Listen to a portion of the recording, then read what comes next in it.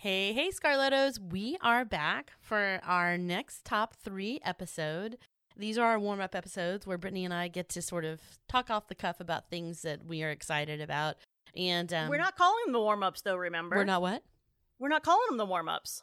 These are like real episodes now. No, they're real episodes, but we're not going to dismiss them. But true, you're right. Let's not call them warm-ups. But this is a moment for you guys to get to know us and our personality a bit and understand maybe some of the reasons behind our passion for true crime. So we developed this little format, helps us move things along, and really, like I said, talk freely and openly from, our hearts and not as much following any kind of note process or anything like that. So we are talking about our top 3 serial killer interview wish list. And I came up with this, Brittany, because I really had a couple of serial killers that I wanted to talk about that I know we're going to get to eventually. But, to sort of pepper in, and I've learned a lot since we've been recording, and discussing some of the serial killers and even the ones that we're recording today and, probably in the future. Every time we do record an episode, I learn so much about those individuals. So it's kind of tough to do this list so early on in our process because I feel like we've just really scratched the surface of true crime and serial killers. But I will give it my best shot based on what I know now. Yeah, I agree. And it's kind of funny you say so early on in our process. This is episode, I think, 32 for us. I'm surprised how many we've hammered out so far. I kind of can't believe that we've gotten this far already. I can't either. I think the trick is we really enjoy it, I know. I look forward to this. It is work though. We both say to each other. Oh, totally work. Yeah, we literally have a second job, right? And yeah, for sure. But that doesn't pay us. Yeah. Well, it will eventually. I hope. We hope so. I hope. That is our goal, by the way.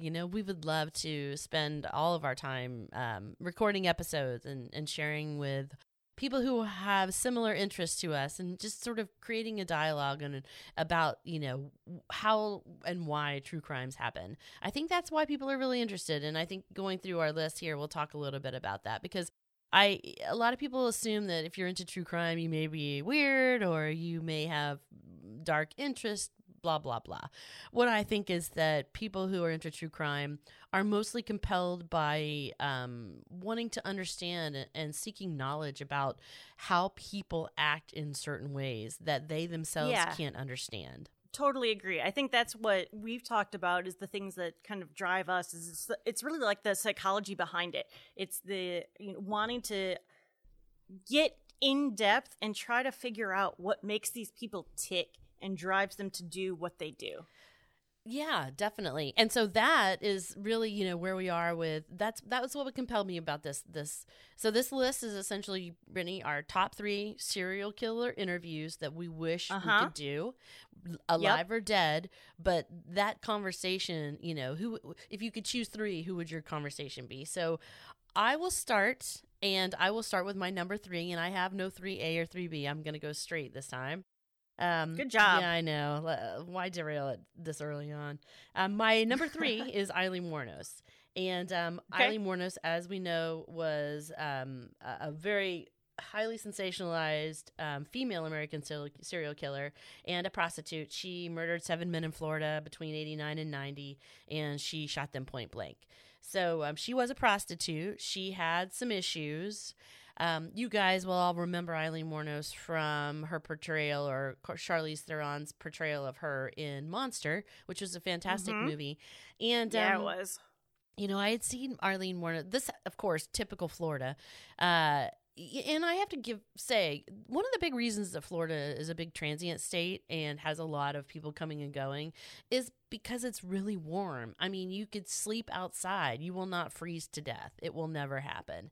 So that's a big compeller for, people who are coming and going from Florida. There's the beach. There's no state tax. There's a lot of room there. And it's not very expensive to live there nor to survive there. So she was a prostitute. She was traveling the highway circuit there and going to truck stops and things like that. And she, would essentially go as, I don't know, whatever you call it, with one of her Johns. And I think her binge started when she was raped by someone and she turned a gun on them and shot them. So, I find it interesting when you have people who are like vulnerable people. Because theoretically, Eileen Wuornos, like a lot of serial killers, were victims. She was a victim before she became a killer. And I kind of put her in a different category, too, because she didn't go search out people to kill. She essentially was she was a victim at the beginning, and then the circumstances changed and she felt the need to defend herself. Now, the later murders and the later killings that happened, that wasn't the case at all. Once she had started down a path, she obviously had some triggers going on and things like that. She killed people who weren't hurting her, or she wasn't a victim, but somehow or another, things sort of got out of control. I would just love to talk to her, because she came from a very bad, background, and she had a lot of drug issues. And I would love to hear her take on this. I mean, and I know what her take would be, which is, they did it to me, so I'm going to do it back, or I'm going to do it first. But I just, there's something about a female in that conversation that I would love to have, where could things have changed? A little more insight into her personality and her life and her feelings. She was, don't get me wrong, she was a rough chick. Like, when you saw her in court, she was aggressive, and I think she flicked people off, I think she flicked the judge she was off. Nasty. She was not a good person. But all that is a defense mechanism when you're trying to, keep yourself from getting hurt and judged. And that there's no excuse because she's a woman, because men do it too, but it still is what it is, which is a defense mechanism against trying to take responsibility or to feel anything about your actions. I thought she also, not in a stereotypical way, I feel like she did have remorse, and that was why she acted like that. So that would be my number 3. There you go. Okay. I had a little bit of a challenge with this one. Obviously, not due to a lack of topics, but narrowing down my topics. And I am going to cheat this round and give you a 3B, but I'm not really going to go into detail. I'll just tell you why I had this person on my list, but ultimately didn't make the cut. And that's Ted Bundy. And the reason why I had Ted Bundy is because there's something about him, his charm, that women just fell head over heels with him, and he was such a terrible person. He was awful. There's this movie on Netflix called Extremely Wicked, Shockingly Evil, and Vile, which is essentially a line that a judge used to describe him while he was on trial. And there was that side of him, and then there was the polar opposite. So I would have enjoyed just having a conversation with him just to try and see those two sides. And like we were just talking about, what made him tick and flip that switch. But that's as far as I'm going to go into my 3B with Ted Bundy. How I did narrow it down to my final 3 were really just based on geography and hometown allegiances. Not allegiances, that's not the right word. But I guess what, is relative to where I'm from. So my number 3 is John Dillinger from Chicago. And John Dillinger was a gangster in the late 20s, early 1930s Chicago. He was very prolific. He was foremost a bank robber. He robbed 24 banks and 4 police stations. Among other things, racketeering. He was involved in alcohol trade during Prohibition. He was charged with, I think, only one murder, though I'm sure he was probably involved with a lot more than that, in East Chicago, Indiana. And ultimately, he was gunned down by police despite wearing a bulletproof vest because he knew he was a target in 1934. He was only 31 years old, so he was a young guy and extremely prolific. But I've talked about before, my favorite period in Hollywood is the golden age in Hollywood, like the 30s through the 50s. I mentioned in one of our previous top 3 episodes that I found Al Capone incredibly intriguing, and I thought about putting him on this list also, but because I already talked about him, I decided to go with John Dillinger, and they were kind of around in the same time. John Dillinger was also the subject of one of the FBI's first investigations.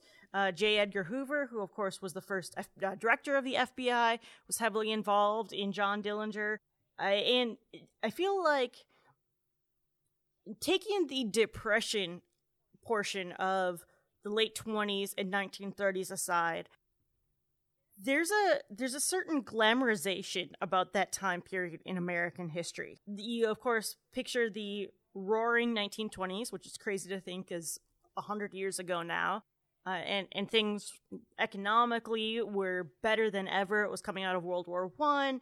A lot of things that we consider regular, everyday practices were coming into their own.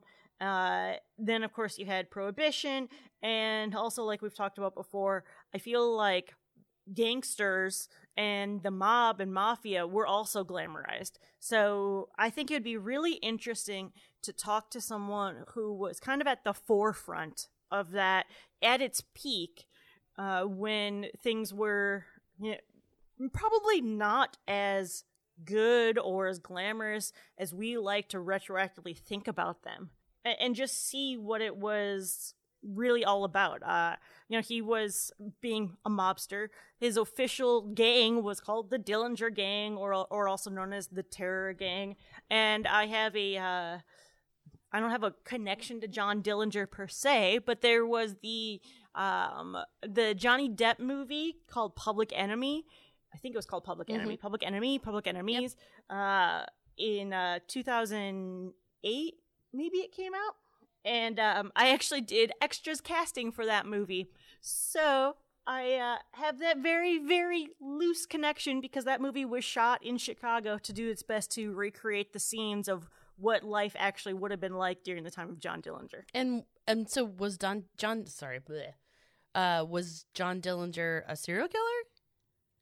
He was mostly guilty of bank robbery. Oh. But he killed at least one person, probably killed more than that, but he was actually considered like a kind of like a Robin Hood, where he was looked at by the poor and underprivileged as like a man of the people, and would give back to the communities by robbing the rich and robbing the banks, and actually playing tricks on and robbing police stations, and just doing needling and getting under the skin of police officers to try and the common criminals and the underprivileged looked at him as kind of like a hero.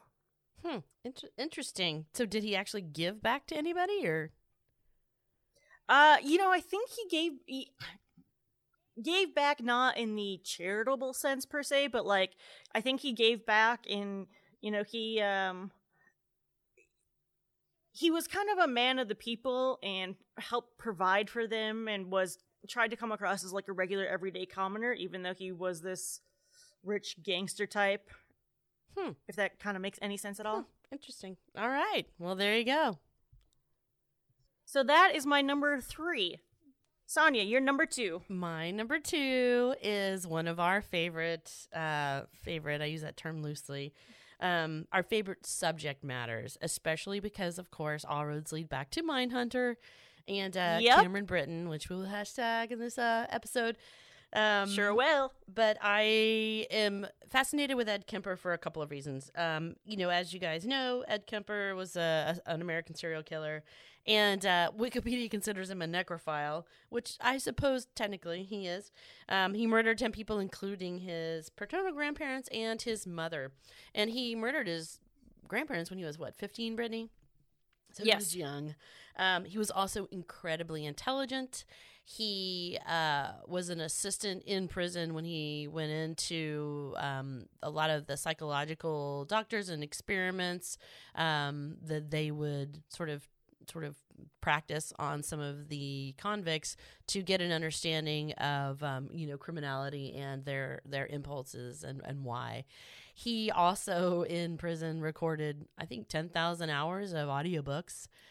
So if you've listened to some old audiobooks, you probably have listened to Ed Kemper read them to you, which I think is very fascinating. For me, when I talk about serial killers, with the exception of Eileen Wuornos, that's a different reason to want to talk to her. I'm not going to discover anything new. She's not going to be sort of this, sort of bulk of information for me. I just want to understand her feelings. But for Ed Kemper, and also my number one, these are people who are highly intelligent, and they had, at the very least, a very good understanding before they sort of fulfilled their serial killer needs, and afterwards as well. So, and they could talk about it in a very eloquent way, which I find really interesting, because you've got people who are very intelligent who almost have this superiority complex, yet they are themselves the serial killers. So if Ed Kemper was still alive, I would have a lot of questions for him. And as we've talked about before, my big question is, if he later could be so charming, and communicate so well, I never understood his inability to communicate with women, which may have sort of solved some of these issues early on. Clearly his issues were with women, and sort of the way he felt about himself and the way he thought others felt about him with women. It was a sad situation, but he was a very large guy who was very intelligent, and he definitely was prolific and, exhaustive, as well. I mean, the necrophilia part of it is really, I would love to ask, what were you thinking, and why were you thinking that? That, was it simply physical, or was there something else to it? Surely there was. And if so, what exactly was it? I'm just really curious. So that is my number 2, Ed Kemper. For a brief moment, I had Kemper on my list also, but I knew he would be on your list, so I deferred to you because, as all roads lead back to Mindhunter, I started watching Mindhunter before you did, but I wasn't super into it until you told me that I had to really pay attention to Cameron Britton's take on Ed Kemper, and so I went back to it and fell head over heels in love with that take on it. I'm not going to say Ed Kemper because that would just be terrible. But since you're the one that really got me into that, I knew he was going to be on your list, and I'm so glad I wasn't disappointed. And I have a feeling I know who your number 1 probably is also. Oh, I don't think you do. Really? Nope. Okay, well then maybe I'll be disappointed that I didn't pick who I thought your number would be. Yeah. But that's okay. Okay, so my number 2, also based on geography, is Jeffrey Dahmer. And Jeffrey Dahmer carried out his crimes. He was he's down in if there were such a thing as a record book for this, it's probably one of the worst serial killers of all time. He was a cannibal. He preyed on young homosexual men. He violently, viciously murdered them, then preserved their parts, and then quite literally feasted on them. I remember as a kid growing up, I was very young at the height of his murder spree, I guess you can say. But I was at the time. When I say very young, I mean like 3-4 years old. I was very, very young. But I remember being afraid and being scared and hearing the stories on the news. as to how bad he was. And honestly, probably most of them came out after he was caught and convicted, because of course while they were happening they didn't know who it was. But I remember always growing up knowing who Jeffrey Dahmer was. And of course, since we're doing this, you can assume we listen to other true crime podcasts and documentaries. We listen to this stuff all the time. Very little ever gets to us. I was listening to, I'm pretty sure it was Generation Why, about Jeffrey Dahmer.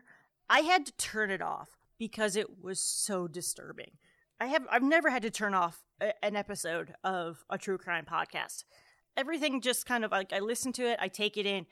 I couldn't tolerate this. It was so terrible. Some of the things described, and I don't want to go into it here because I'm sure we're probably going to talk about it some other time, but he was,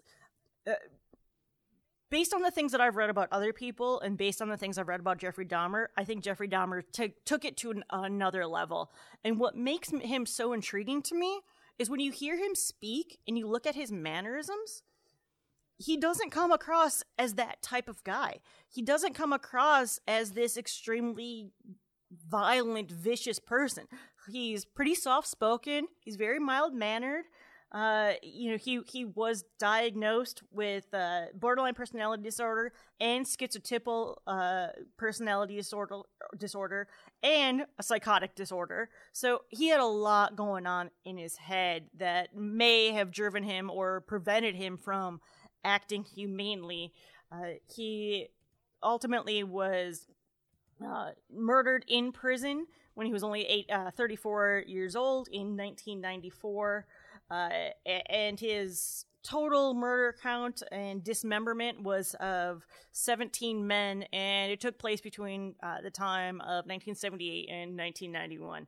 But all of the interviews and the footage I've seen of him just seem to completely contradict the stories and the crimes of this man. And there's no doubt that he's the one that did it, but because it's so close to home, and he just seems atypical of what you would expect, but I think you see that with a lot of the subjects we discuss. I think he'd be a fascinating interview. Yeah, no, for sure. I think it would be, for me, because I thought about putting Dahmer on my list, but I don't know how interesting the conversation would be about it. And that's he might not offer much, and that's true. It wasn't, I don't know if it's just that, but also, to your point, he's very soft-spoken. I mean, I don't know what he'd add for me. Do you think that you're so repulsed by him because I mean, if you look at the scheme of things with all the different serial killers and what people have done, I would consider him, I mean, I think the cannibalism piece is the part that throws people over the edge, because he, to me, didn't do anything worse than some of these other folks we're talking about. I mean, the same, but I think the eating part was really the part that kind of pushed me over. I'll be like, the thing that I recall that just repulsed me so much in listening to Generation Why and reading more things about him is the way that he would like take out brains and make smoothies out of organs, and just the total disregard, and maybe it's more of the dismemberment that bothered me more than anything. Yeah, well, it was there's the murder, and then there's the dismemberment and cannibalism, and I think it's more of those latter two that got to me more than anything. Yeah, I don't blame you, and I certainly would love to know why. I don't know if he ever told anyone, but no, and to your point, like, you don't know how much you might get out of him, and I think that's partly why I'd be curious to interview him, is because I would like to know. You're right, I probably wouldn't be able to get much out of him, but I'd like to have that direct interaction to experience for myself. Yep. And I want to sort of reframe this for everybody who's listening, and for you and I as well. When I suggested this, I didn't suggest it in a way that you and I would be, if it could happen, we're going to sit down with a serial killer and interrogate them. That's not what I meant. I want to have That's not how I thought it either. Conversation, a private, intimate conversation that will go nowhere, but an honest conversation. That's how I took it, for sure. Yeah. Okay. I agree. Alrighty. So my number one, drum roll. I can't do a drum roll. Is Richard Kuklinski, the Iceman. I thought about putting him on there too. Yeah. And he was a murderer and a hitman. I don't know if he necessarily falls into the serial killer category, but I mean, maybe. Who knows? I just find him so fascinating. He was sentenced to life in prison. He was convicted of killing 2 members of a gang, and he killed many other people. He was a mob assassin, essentially, and he was incredibly good at his job. He had a family. He had children.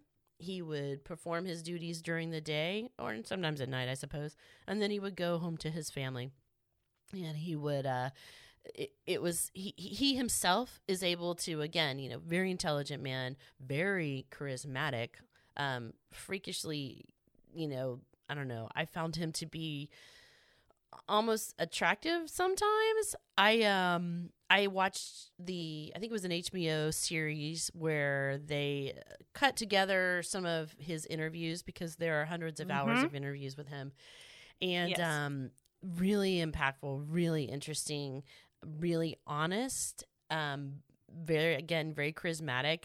I got sucked in sometimes, and I felt like this was a person that I may actually be friends with.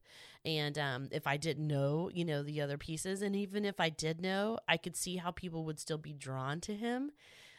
He was a big guy as well, right up my alley when it comes to my type.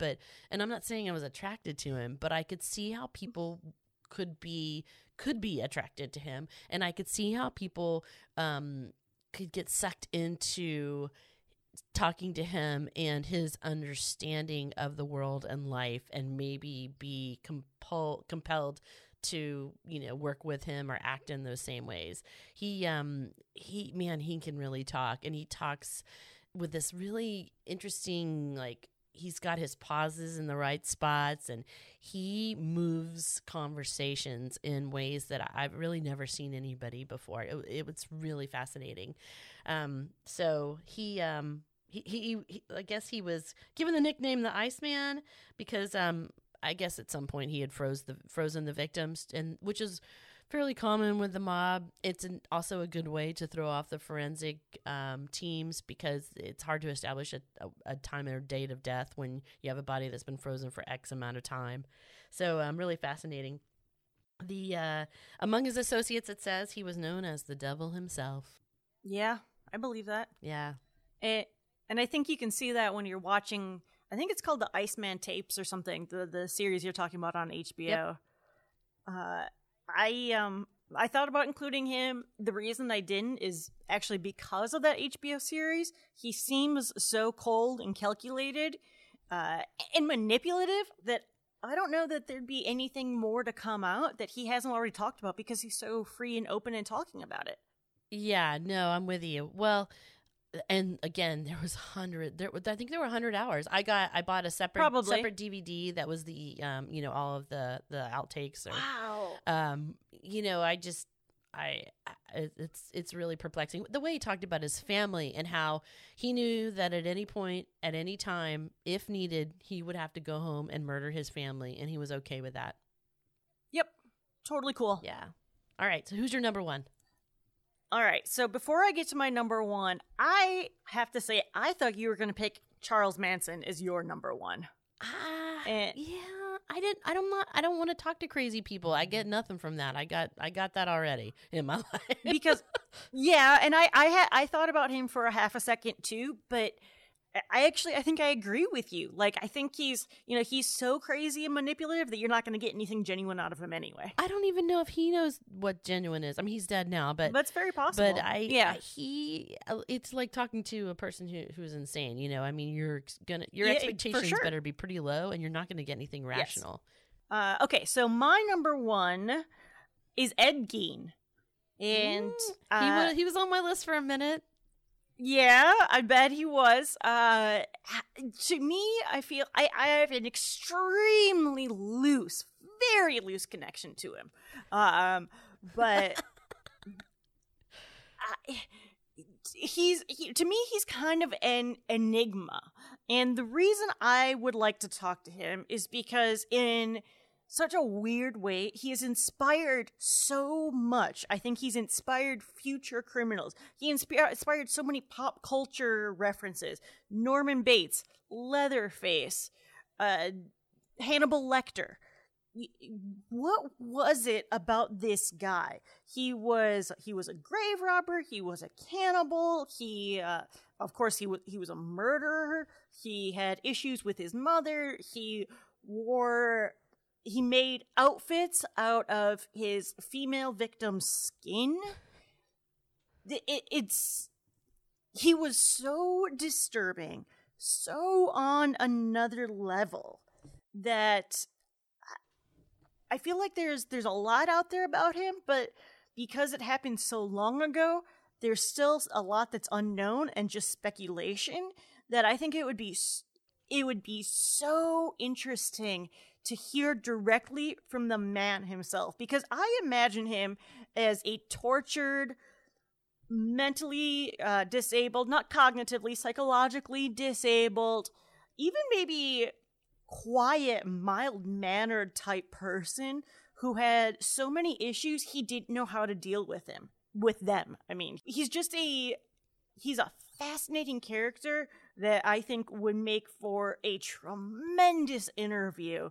And he might be all over the place. It might be a terrible interview because he might have so much going on with him. And I'd be curious to know that in today's day and age, what sort of psychological or psychiatric diagnoses he might actually have that may not have been diagnosed at the time. Though whatever it was that he had at the time, he still found himself in a psychiatric hospital for the remainder of his life after he was arrested. So there's a lot unknown, and he inspired, such a weird way to say that, I know, so much that I think there's got to be a lot there that hasn't been uncovered that could make for fascinating stories and just a great conversation. Did you read the book that I think it was called Geen? Did you read that book? No. It's really insightful. I would highly suggest that book. It was it answered a lot of your questions. But I kind of want to call out one thing. He inspired a lot of lore and a lot of fiction. I don't know how much reality he inspired. He was known as the Butcher of Plainfield, or the Plainfield Ghoul. Yes. Yeah, he was 5'7", little guy. Yeah, not a big guy. Yeah, and he was really mild-mannered. And there's a lot. I would suggest you guys read that book. It's really interesting, and it sort of talks a bit about all of those nuances. The book that I read, it's not the Deviant one. I'll find it and tell you guys. And to your point about he inspired fiction, that's part of the conversation I would love to have, is how much is truly who the man was versus how much is, in a weird way, has been romanticized and fictionalized over the decades. Yeah, no, for sure. So the book I'm talking about is called Edward Geen, and it is by Judge Robert H. Gollmer. And I think it's not as sensationalized as the others. There are definitely a lot of questions. I don't know if Ed could answer them for you or not. Right, I agree. I'm not sure he could. No, he was kind of I felt like he was almost slow. He did some terrible things. To me, he's like right up there because he did some terrible things to those bodies. He did, I agree. There are pictures in this book that I can't even describe. I have never seen anything like that, nor do I really ever want to again. No, I agree. So I would, sorry, I don't mean to suggest taking a look, but take a look, if you want to know what I'm talking about. That was a good one, Brittany. I'm glad that's your number one. Yeah, it's that he was he was the first, I think, on my list when you came up with this topic. Had you ever thought about him before in your life, or because you have a loose tie, have you had many conversations, or were you always interested in him?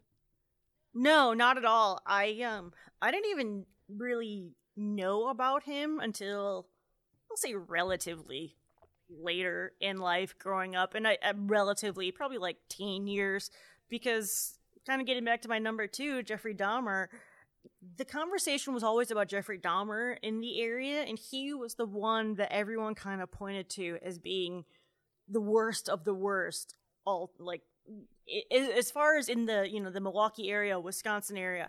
And then I started to hear about Ed Gein, and I didn't even know who the guy was until I don't even remember how it came up, but then he started to fascinate me much more than Dahmer even did. Yeah, well, God, I was looking today on the list of serial killers. There's just a list on Wikipedia, and I was looking through the list to sort of to look and see if I had missed anyone. And there were people who weren't on the list that I was surprised, and there were people who were on the list that I was like, huh, I don't even know if that's really what, But yeah, what I will say, there were a lot of people. So, yeah. We'll probably do this again once we get through, more episodes and more individuals, and maybe we'll have changed our minds so we can revisit this for sure. Alrighty, Scarlettos, thanks for listening. We'd love to hear who is on your list, and even if you have some intriguing information about the subjects that we discussed that are on our lists. Absolutely. So hit us up on social media. Always love hearing from you. Thanks, Scarlettos. Thanks for listening, and keep killing it, as Brittany says. All right. Later, Scarlettos.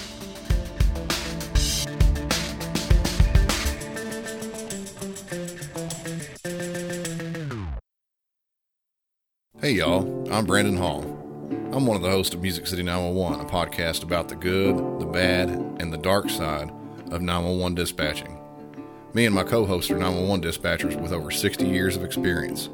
Join us as we play 911 calls and discuss them. Oh, did I mention that we get dark?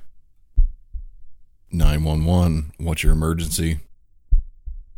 I just shot everybody right now. You just shot everybody? How many people did you shoot? 3. Oh, shot fire! Officer down! Shot fire!